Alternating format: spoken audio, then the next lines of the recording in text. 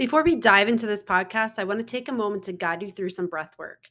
Now, the reason I want to start with this is that breath work has a powerful ability to allow us to have clarity of thought and to allow our nervous systems to go into a state of relaxation, which will allow us to focus better on what we're taking in from our environment. So, start with me here. I want you to take a deep breath through your nose and then another deep breath through your nose while holding that. And then slowly exhale through your mouth.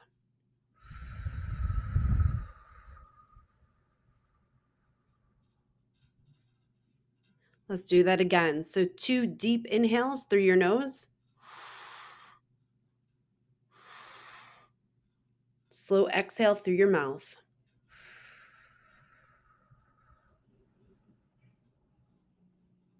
One last time. Two deep inhales through your nose. One slow exhale through your mouth.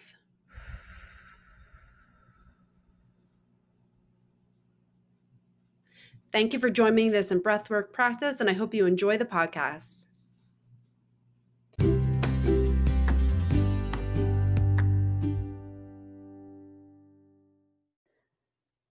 Welcome to Rewiring Health. This podcast is for those of you who have an eating disorder, chronic pain, or both.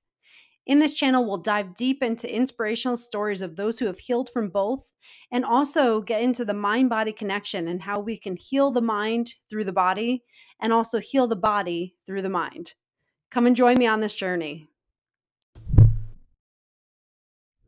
Hello and welcome to another episode of Rewiring Health. I am so excited to be joined by Joelle. Joelle is a well-known psychotherapist, military psychology, and PTSD expert. Her passion is helping those in need find empowerment by discovering how to be their most true and successful selves by developing self-discovery and post-traumatic growth. As a psychotherapist, she uses reflective listening, strategic inquiry, and encouragement to provide feedback and interaction that allows clients to make informed, healthy, and compassionate decisions. Her career highlights include being a guest speaker on ABC's 60 Minutes, Beyond the Headlines, authoring a TED Ed video on PTSD, and several Outstanding Achievement Awards for top female executive. So thank you so much, Joelle, for joining me today. I'm so glad that you could be on this podcast, and I'm so excited to get into what we're going to get into because I think you can provide so much value to my audience, especially with women with eating disorders. So thank you. Thanks, Kelly, for having me. I'm excited. Oh, absolutely. Yes. And so I wanted to start out because with trauma, I think we hear trauma a lot and, with a lot of aspects, but could you just start out by explaining what is trauma? How does that impact people and where does it occur? Yeah, it's such a good question, and it's, I think, a moving target as far as an answer goes these days, right? So for me, with the way I conceptualize trauma is trauma's in the eyes of the beholder, right? So if it's traumatic for somebody who's having a conversation with me, then it's trauma. And it doesn't mean that it's going to be something that I would consider being traumatic, right? So I think it's very individualized. And then traditionally in psychology, we looked at what we would say big T trauma versus little t trauma. And really what that meant was big T trauma being something more catastrophic, horrific that happened to me. A car accident, sexual assault, something that's very personalized where I'm experiencing it first person. Little t trauma looking more at something that I witnessed, right? Watching, a horrific event. And so we really looked at trauma from this lens of horror and being terrified. And that's shifted over the years. Now we look at trauma maybe from this micro macro component, micro trauma really being these little pieces that gnaw at you. And I always think about something that just keeps poking, right? So it could be growing up in a home with narcissistic parents, right? Or being yelled at constantly, witnessing things on the job. We see it a lot with first responders, with ICU nurses, where there's this ongoing level of secondary trauma, right, or witnessed trauma. And as single incidents, they may not register, but our body and our subconscious is definitely holding on to it. Macro trauma being more of that traditional, a witnessed or experienced event that was catastrophic, horrific, and really intense on all levels, right? Mind, body, spirit. Yeah, So, and I'm sorry. Go ahead. no. Oh, and say I love how you differentiate between those two because I think it's so common for many people to think like I didn't have this catastrophic event in my life. Like, why am I experiencing what I'm experiencing? And then they kind of downplay it. But I think it's so important, like what you brought up, is that there are so many experiences in our life that can contribute to that. That's not that like this was the event that did it. Yeah. So I love that you brought that up. Is there a difference, like, as far as how we process trauma when people have like many micro traumas versus like a macro trauma, like when they have that event versus the small little things that accumulate throughout their life? Yeah, there's a lot of overlap, and so I think there's more commonality than there are differences. One of the differences is when there's an event, right? Something horrific happens. It typically has a beginning, a middle, and an end, and it's somewhat isolated. If you think of, again, sexual assault or DV incident, a car accident, um, even with some veteran experiences, right, or military experiences, there's a beginning, a middle, and an end to this very big event, right? And it shapes who I am and my worldview. I have, a physical response, an emotional response, or cognitive response, right? And a body response to it. And when we look at like micro trauma or these little or T type traumas, they don't necessarily have a beginning and a middle and an end to it. They feel like these one-offs. Oh, I got yelled at again. Oh, well, now my friends won't talk to me. Oh, now I'm being bullied at school. Oh, now I'm an adult and I had, a really terrible relationship that I'm trying to get out of. No, I lost my pet, right? There's these little things that we don't really log as being trauma. They stack up. So I think about it as Legos, right? You dump them all out and you can constantly build and rebuild, but a red one looks like it's red and blue looks like it's blue and green looks like they don't actually change. And so, we can make these really sound structures with it. And so when we think about trauma from that perspective, right, we have this really solid traumatic foundation from all of these little pieces that we've put together.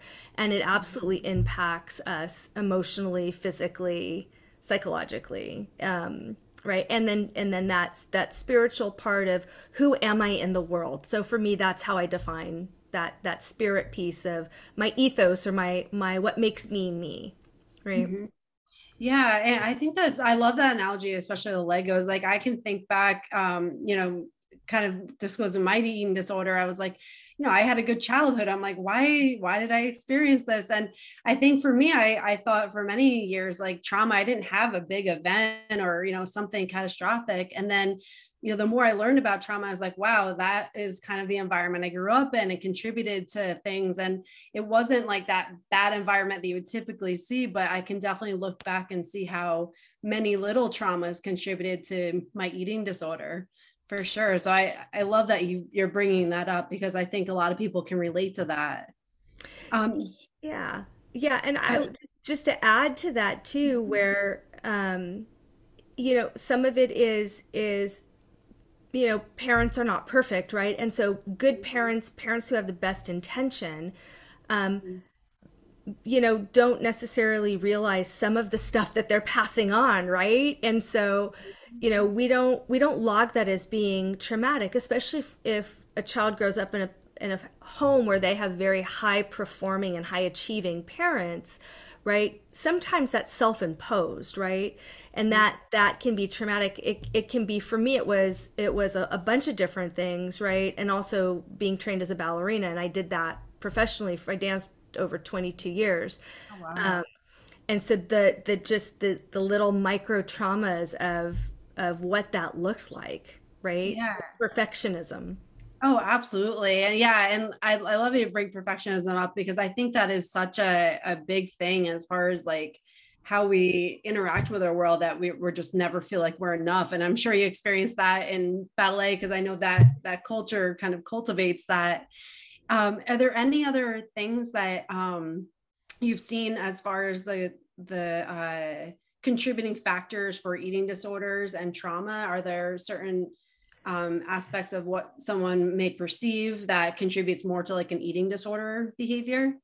Yeah, so perfectionism is definitely one. And if we think about it as a defense mechanism, right, it makes a lot of sense where depending on what the pressures are that I'm experiencing, right, it makes sense. Well, if I'm perfect, that takes away some of the things that make me vulnerable, make me unsafe, make me hurt, right? And so I moved toward, okay, well, I'm just going to try and be as perfect as I can, right? To not have to experience the pain of what that my perceived failure looks like, right? So some of it is it's the way that we control, right? We control food, we control our environment, we control relationships, and some of that comes from this idea of I've got trauma, and so now I'm trying to protect myself, right? And the only thing I can control is my own experience, right? Especially with food.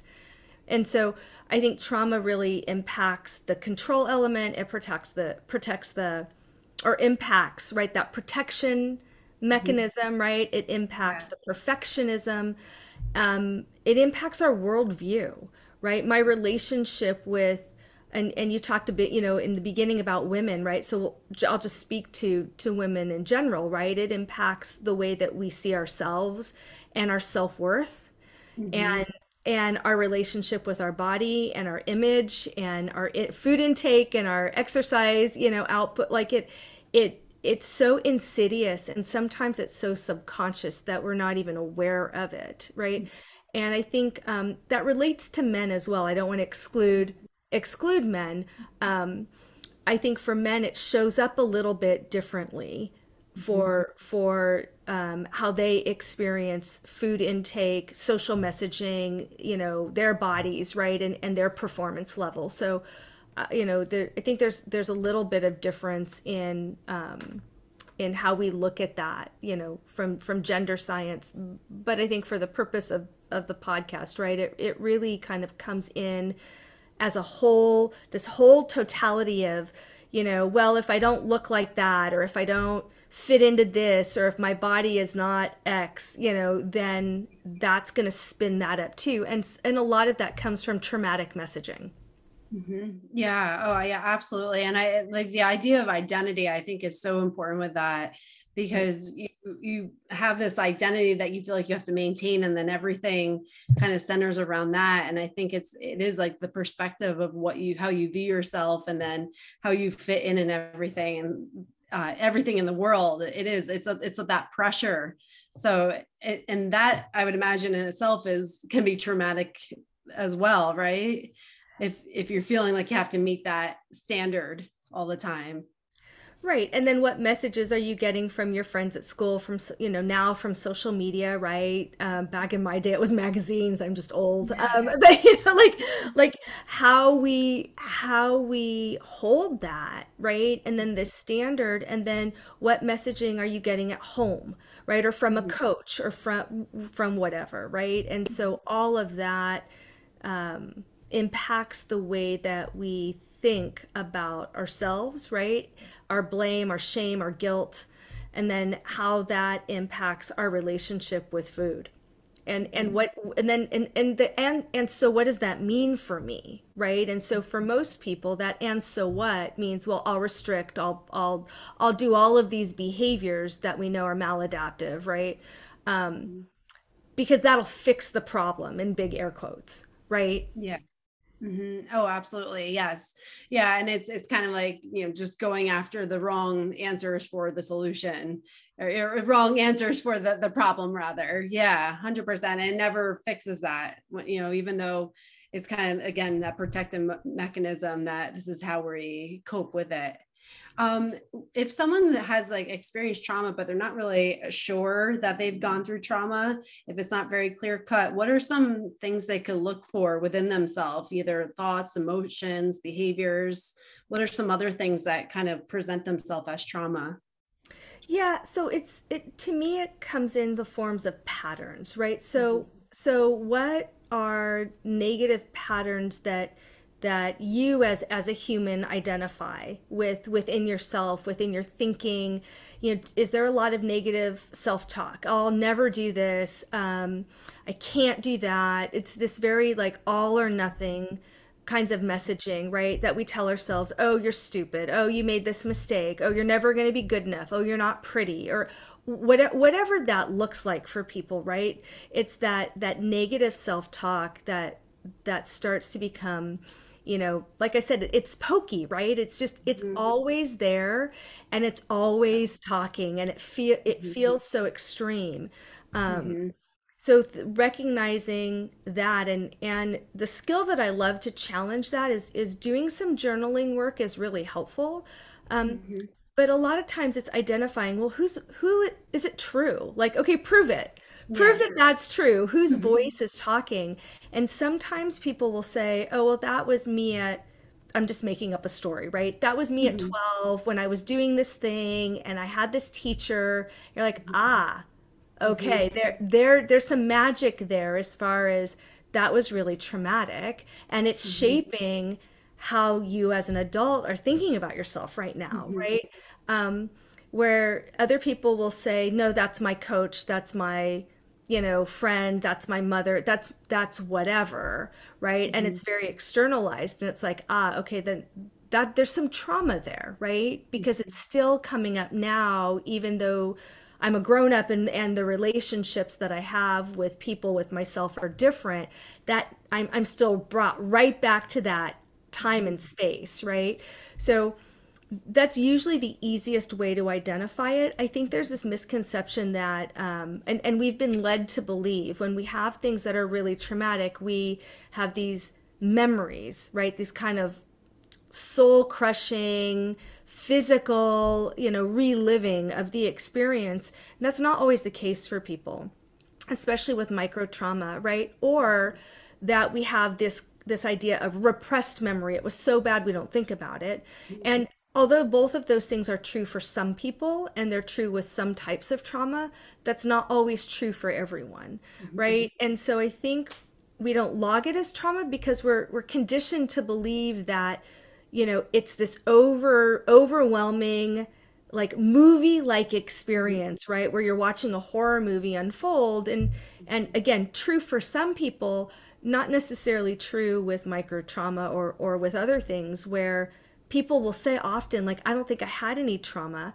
And as we Mhm. start talking about it and picking back this negative self-talk or negative behaviors, like a lot of people with again with maladaptive eating disordered behaviors, right, or broad spectrum eating disorders, people will come in and they'll say, well, I do this thing. And a lot of times I'll say, well, what happens if you don't do it? They're like, Mhm. oh, well, I'll, you know, gain or lose X number, or, oh, I'll like whatever. And Mhm. my response is the sky gonna fall? Because if the sky's gonna fall, we need to do something about it right now. Mhm. Yeah. Right? And it's ridiculous for a reason. And when people are like, oh no, like of course not, of course this guy, it's like, ah, okay, there's something Exactly. going on about that, right? It's so deep and it's so Yeah. painful, right, that the reaction is this, I feel like the sky is falling because it's so big, Mhm. right? So Yeah. it's Oh, starting to challenge those beliefs. mhm. Yeah. And yeah, I think sometimes too, when you're going through the trauma, it's like, or just going through life, you can't see things for what it's worth. And you almost need that outsider's perspective to be like, oh yeah, it's not life or death all the time. Because I can definitely attest, people I've worked with and myself, it's like when you're in the thick of thought processes like that and those subconscious stories that you tell yourself, it Yeah. literally feels like this is how it's always going to be. So I think having that outsider's perspective is absolutely crucial for resetting your perspective for sure. Have you Absolutely.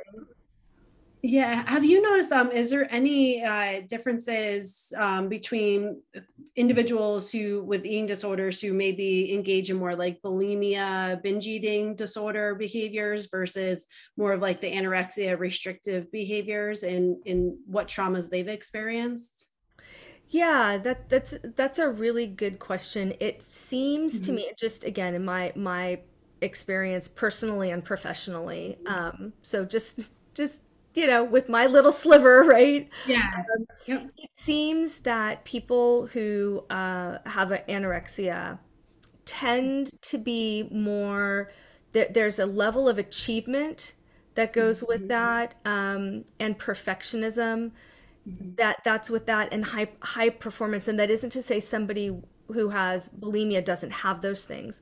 um, Mhm. there's a personality type, and so it comes more with, there's a lot of external expectation to be a certain way, and then there's a Mhm. lot of internal expectation, right, or self expectation that matches it. So there's Mhm. never a break, right? Yes. It's I'm getting all of this message, or I can talk about my own life, right? I'm getting all this messages from my coaches.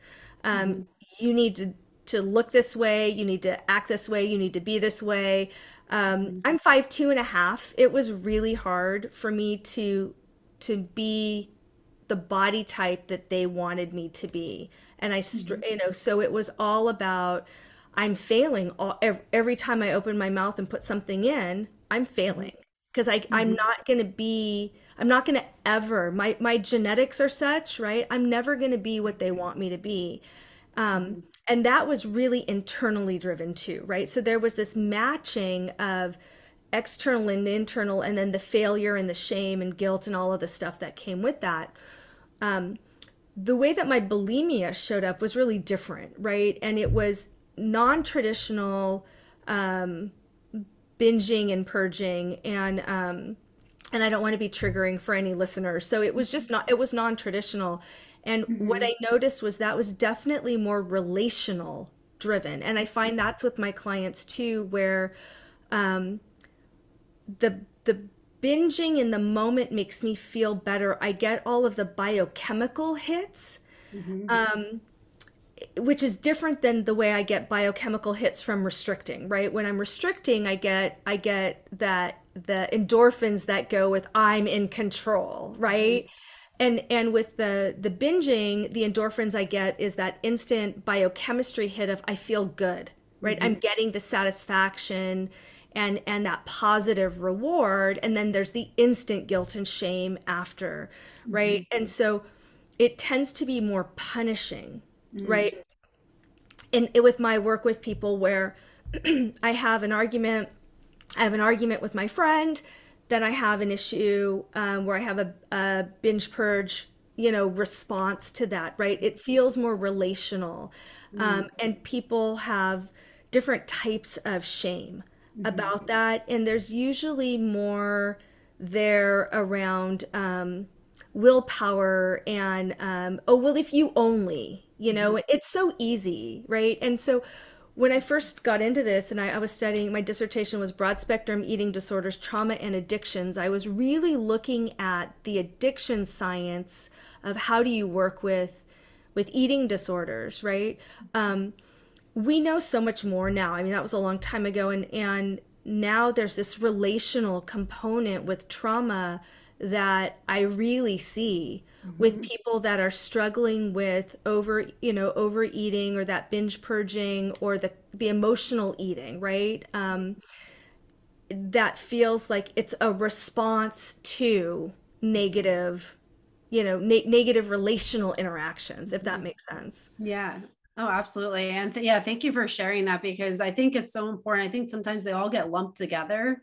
And I would imagine probably the treatments are maybe a little bit different for each, depending on what someone's nature of their eating disorder is. So I think it's so important to like have that awareness of what's contributing specifically to the behavior. So I thank you for sharing that because I think it is just so important to understand that for sure. If someone was going through that and has an eating disorder and is experienced trauma, whether they're aware of it or not, what are some of the first steps they should take into getting themselves into a better place, or seeking out treatment? Yeah, there's a lot of different multimodality approaches, right? I'm a whole person, so it's like I want my clients and the people I work with to do stuff on the mental health side, do stuff on the physical health side, do stuff on that balance and mindfulness grounding, self-development, cultivation, right, spiritual side. Mm-hmm. And so my response is always, and to my new clients too that I talk to, it's like, look, it doesn't matter who I am and what I've done.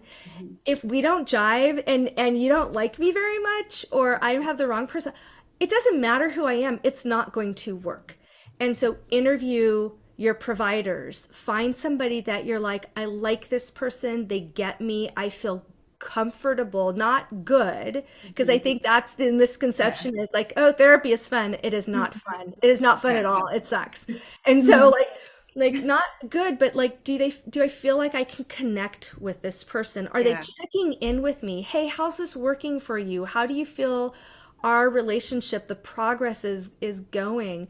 And do that with people, your providers, right? Because there's so many really great people out there, and I think that that's the hardest place to start. It's so scary to be vulnerable and willing to just say, Yeah. hey, I'm really struggling here.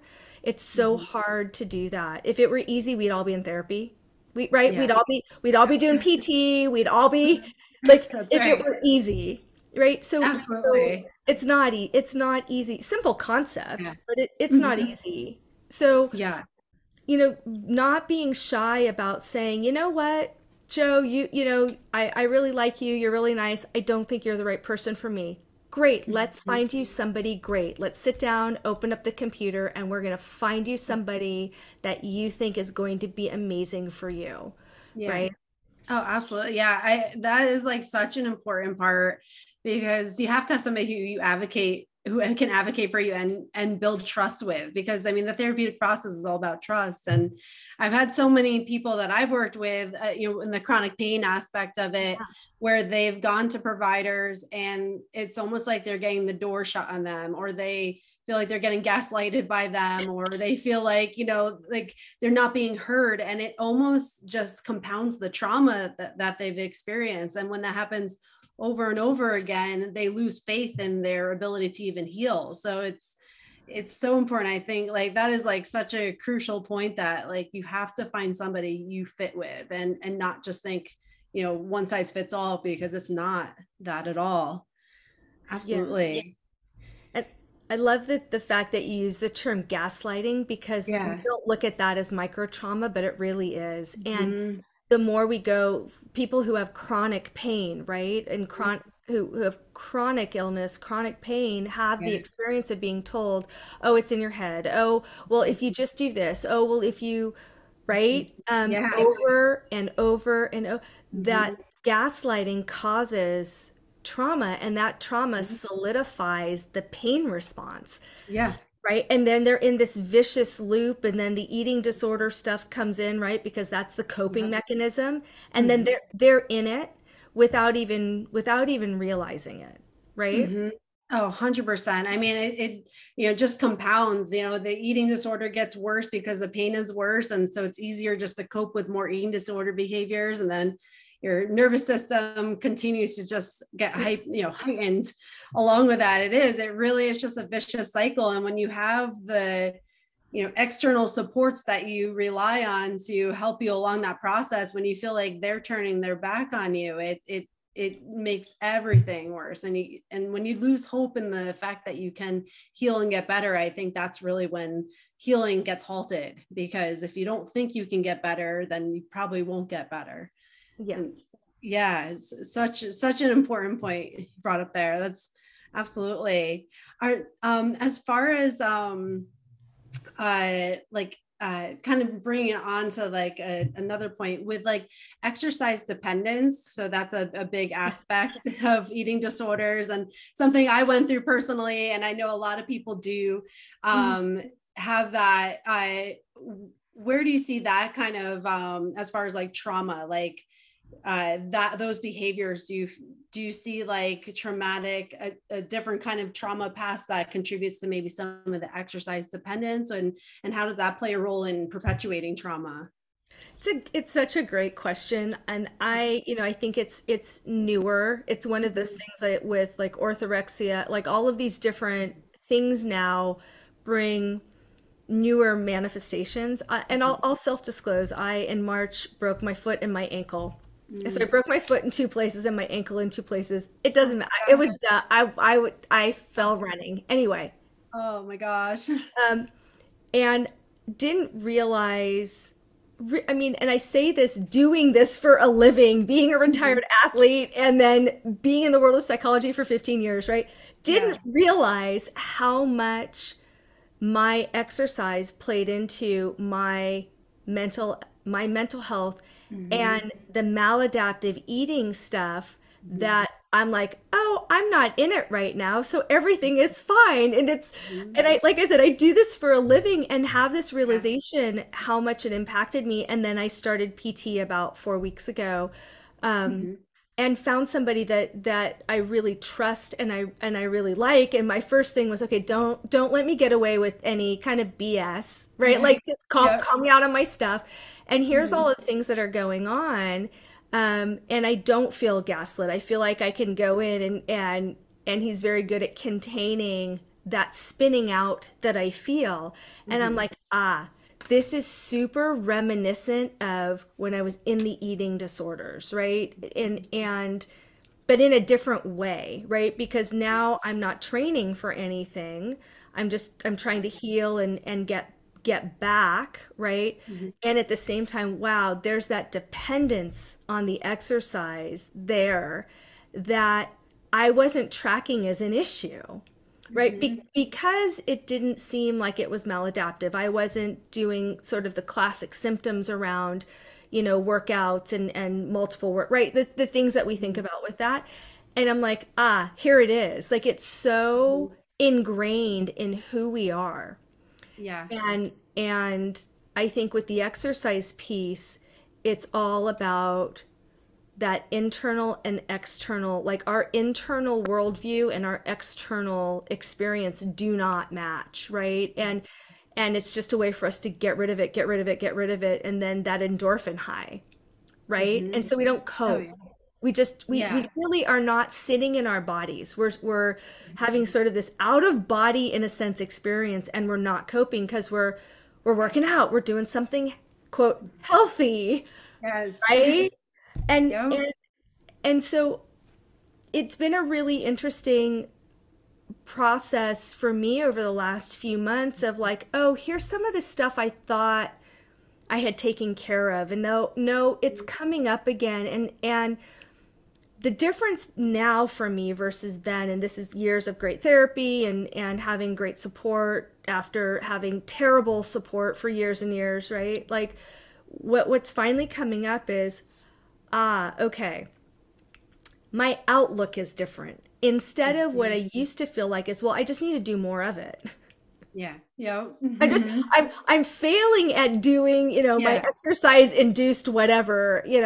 So instead of Hmm. looking at it from this really maladaptive or negative lens, right? I'm now looking at it and I'm like, okay, and so what? Not and so what, who cares? But the Yeah. post-traumatic growth piece of, so what does that mean for me now? Okay, what it means for me Mhm. now is can I get the same emotional and mental wellness from exercise? And Mhm. it's going to look different now than it did before I broke my foot, right? And Mhm. it's going to look different than when I was an athlete. And Mhm. so, can I get the same relief? Can I get the same enjoyment knowing that there's no way I'm going to perform at my age in my life now that I did 20 years ago, right? Mhm. And so that's the challenge is getting to this place of I don't ever want to experience it again. I'm not Mhm. 100% sure that's even real, right? Yeah. More about, oh, I recognize, like, there Uh-huh. it is. There's that negative Yep. thing again. Okay, so what? So what does this mean for me? Not so what, who cares? And what am I Mhm. going to do about it? And tomorrow I get to try it again. Mm-hmm.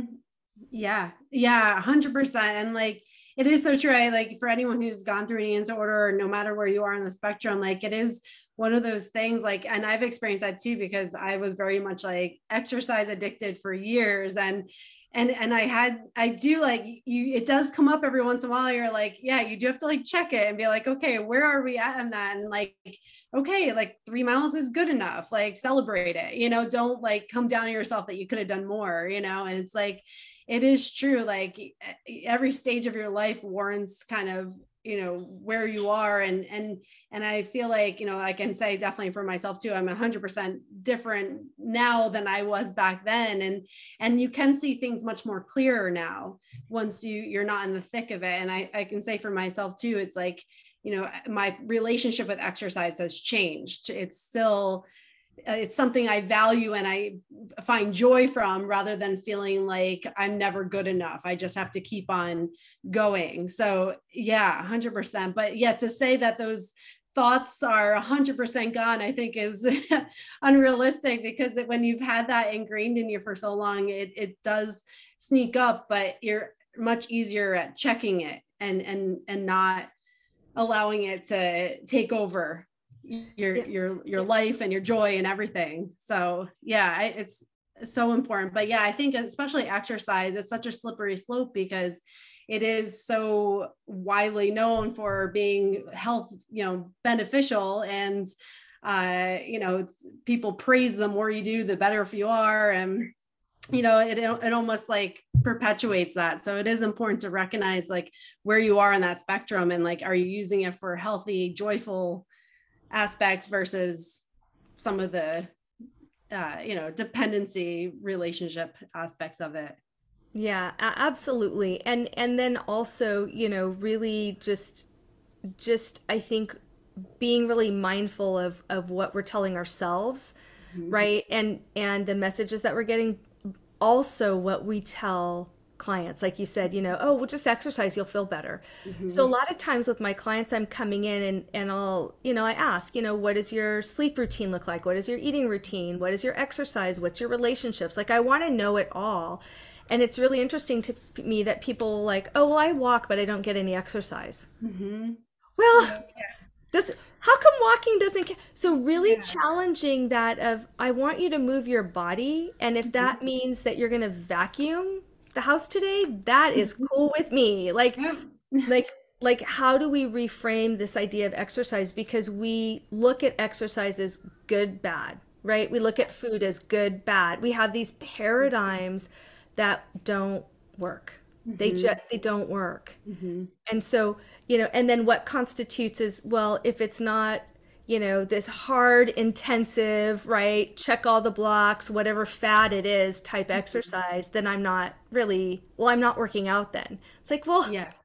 according to whom? Like, who is saying Yeah. this? So when you Right. start challenging that in yourself and you're like, who is telling me that? And it's like, well, Mm-hmm. everything I read. Yeah.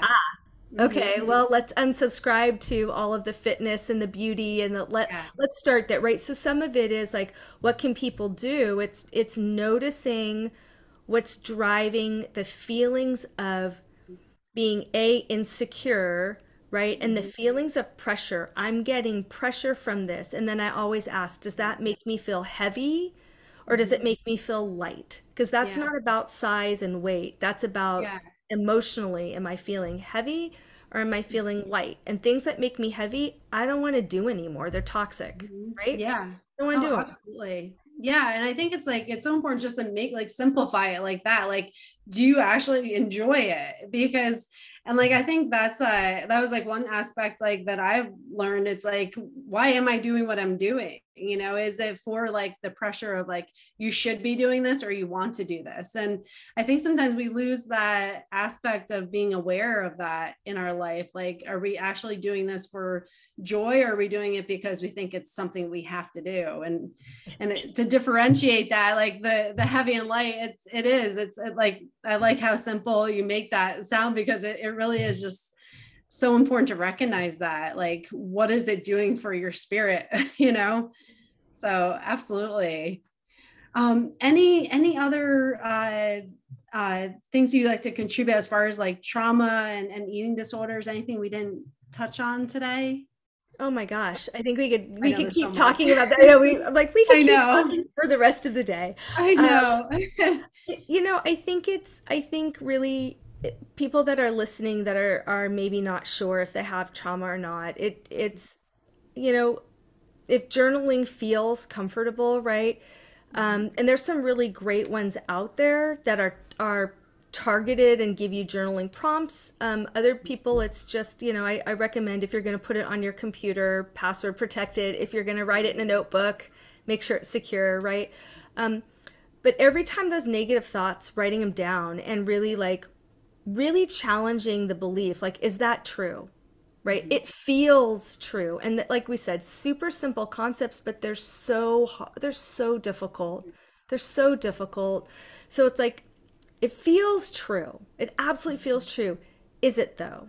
Mhm. And so just starting there, and if that feels too much, too triggering, too intense, right? Taking a step back, and like I always joke and say it's the death of shoulda, woulda, coulda.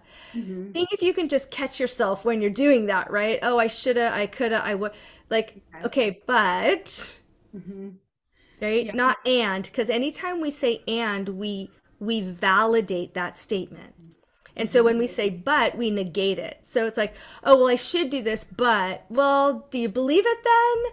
Right? So it's like, you know, I should be doing this, and means that you believe that. And so a lot of times we catch ourselves in, well, I should do this, you know, and I'm going to do this other thing instead of I should do this, but Mhm.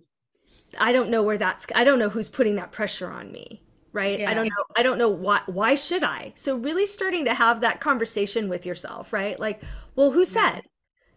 Oh, well, it's something that my dad always told me I had to do, or my coach always said it, or my professor, and you're like, okay, but at your life right now, does that matter anymore? So really kind Yeah. of getting in your own head and starting to see if you can play around with some of those beliefs, right? That Mhm. tends to be easier and less triggering for people, right? When we ask people to make behavioral changes instantly, it's too scary, it's too hard, and the failure rate is so high, then it's like, well, I failed at it once, I'm never going to do it again, Mhm. right? So Yeah. so so slowing down, right? Really giving yourself time to heal and slow way down. It's taken years and years and years to develop the behaviors that you may not like, right? Or not working for you. It's going to take some time to unwind those. Yeah, absolutely. And just hitting that pause button, I think, is so important because you're a lot of times it's like you get into those thoughts and then you just carry with it and you do take it as like full truths. Like I think just like analyzing where are these rules coming from and all those like subconscious beliefs that we develop throughout our life from all like our role models and people that we took as they know everything and then you take that and you hold it as like your truth. When you kind of take a step back and look at that, it is so powerful to realize like why you're doing what you're doing and why you're thinking what you're thinking. Like I love that idea of just giving yourself a little bit of grace and a little bit of space to have Yes. that moment where you can get a little clarity and not feel like you're pressured to be something that you don't necessarily feel like is authentic. Yeah. So yeah, absolutely. For our listeners that on this podcast, where can they find you? What platforms are you on, and where can they find you if they want to connect with you? So we've got all the socials, and Okay. I know you'll drop down I in will. info the Yeah. show notes how to spell my name, because Yep. it's my name, Joelle Rabo Mhm. Miletus, and we do a lot of stuff with skills. So like our Instagram, if people want to take a look at that, there's lots and lots of skills and acronyms and like things to screenshot and I always say print stuff out, and so we do a lot with. Like managing this stuff. Mhm. And I'm always happy to answer emails. People can reach out to me or DM me. We just let us know that you heard me on your show, and we always have a free gift, a little journal that we'd be Oh, happy nice. to share with your listeners too. Yeah. Oh, that's great. Yeah, perfect. And I will put everything in the show notes. So for Yeah. anyone who wants to connect with Joelle, I'll have everything there. So you can definitely do that. Any other parting words or any other like final thoughts Oh my anyone would gosh. provide? Thanks again for having me and asking. I think I love the grace and space piece, right? That you Yeah. said. I Hmm. think my final thoughts are, you know, it's really working on perspective and looking at that and so what, that post-traumatic growth, the growth piece of, Yeah. all right, even if I failed at it today, even if I went back into what's comfortable, even though I've decided that that's not behaviors I want anymore or aren't healthy for me, I Yeah. can try again tomorrow, Hmm. right? I can try again tomorrow. I get another opportunity to make different, not better, different Yeah. choices. And working on the judgment, because I think that's what gets us, you know? Hmm. Oh yeah, absolutely. 100%.